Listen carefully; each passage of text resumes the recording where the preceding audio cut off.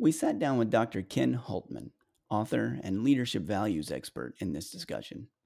You can listen to or watch this or other podcast episodes by searching for the Leadership 377 podcast in most major podcast retailers or on YouTube.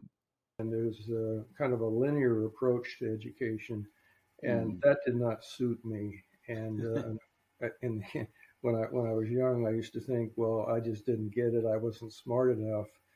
When I was in college and especially in graduate school, I came to realize that I was a synthesizer, and that I was a more holistic thinker, and that the way that I think didn't lend itself to linear, step by step kind of thinking, but more standing back and looking at things more holistically.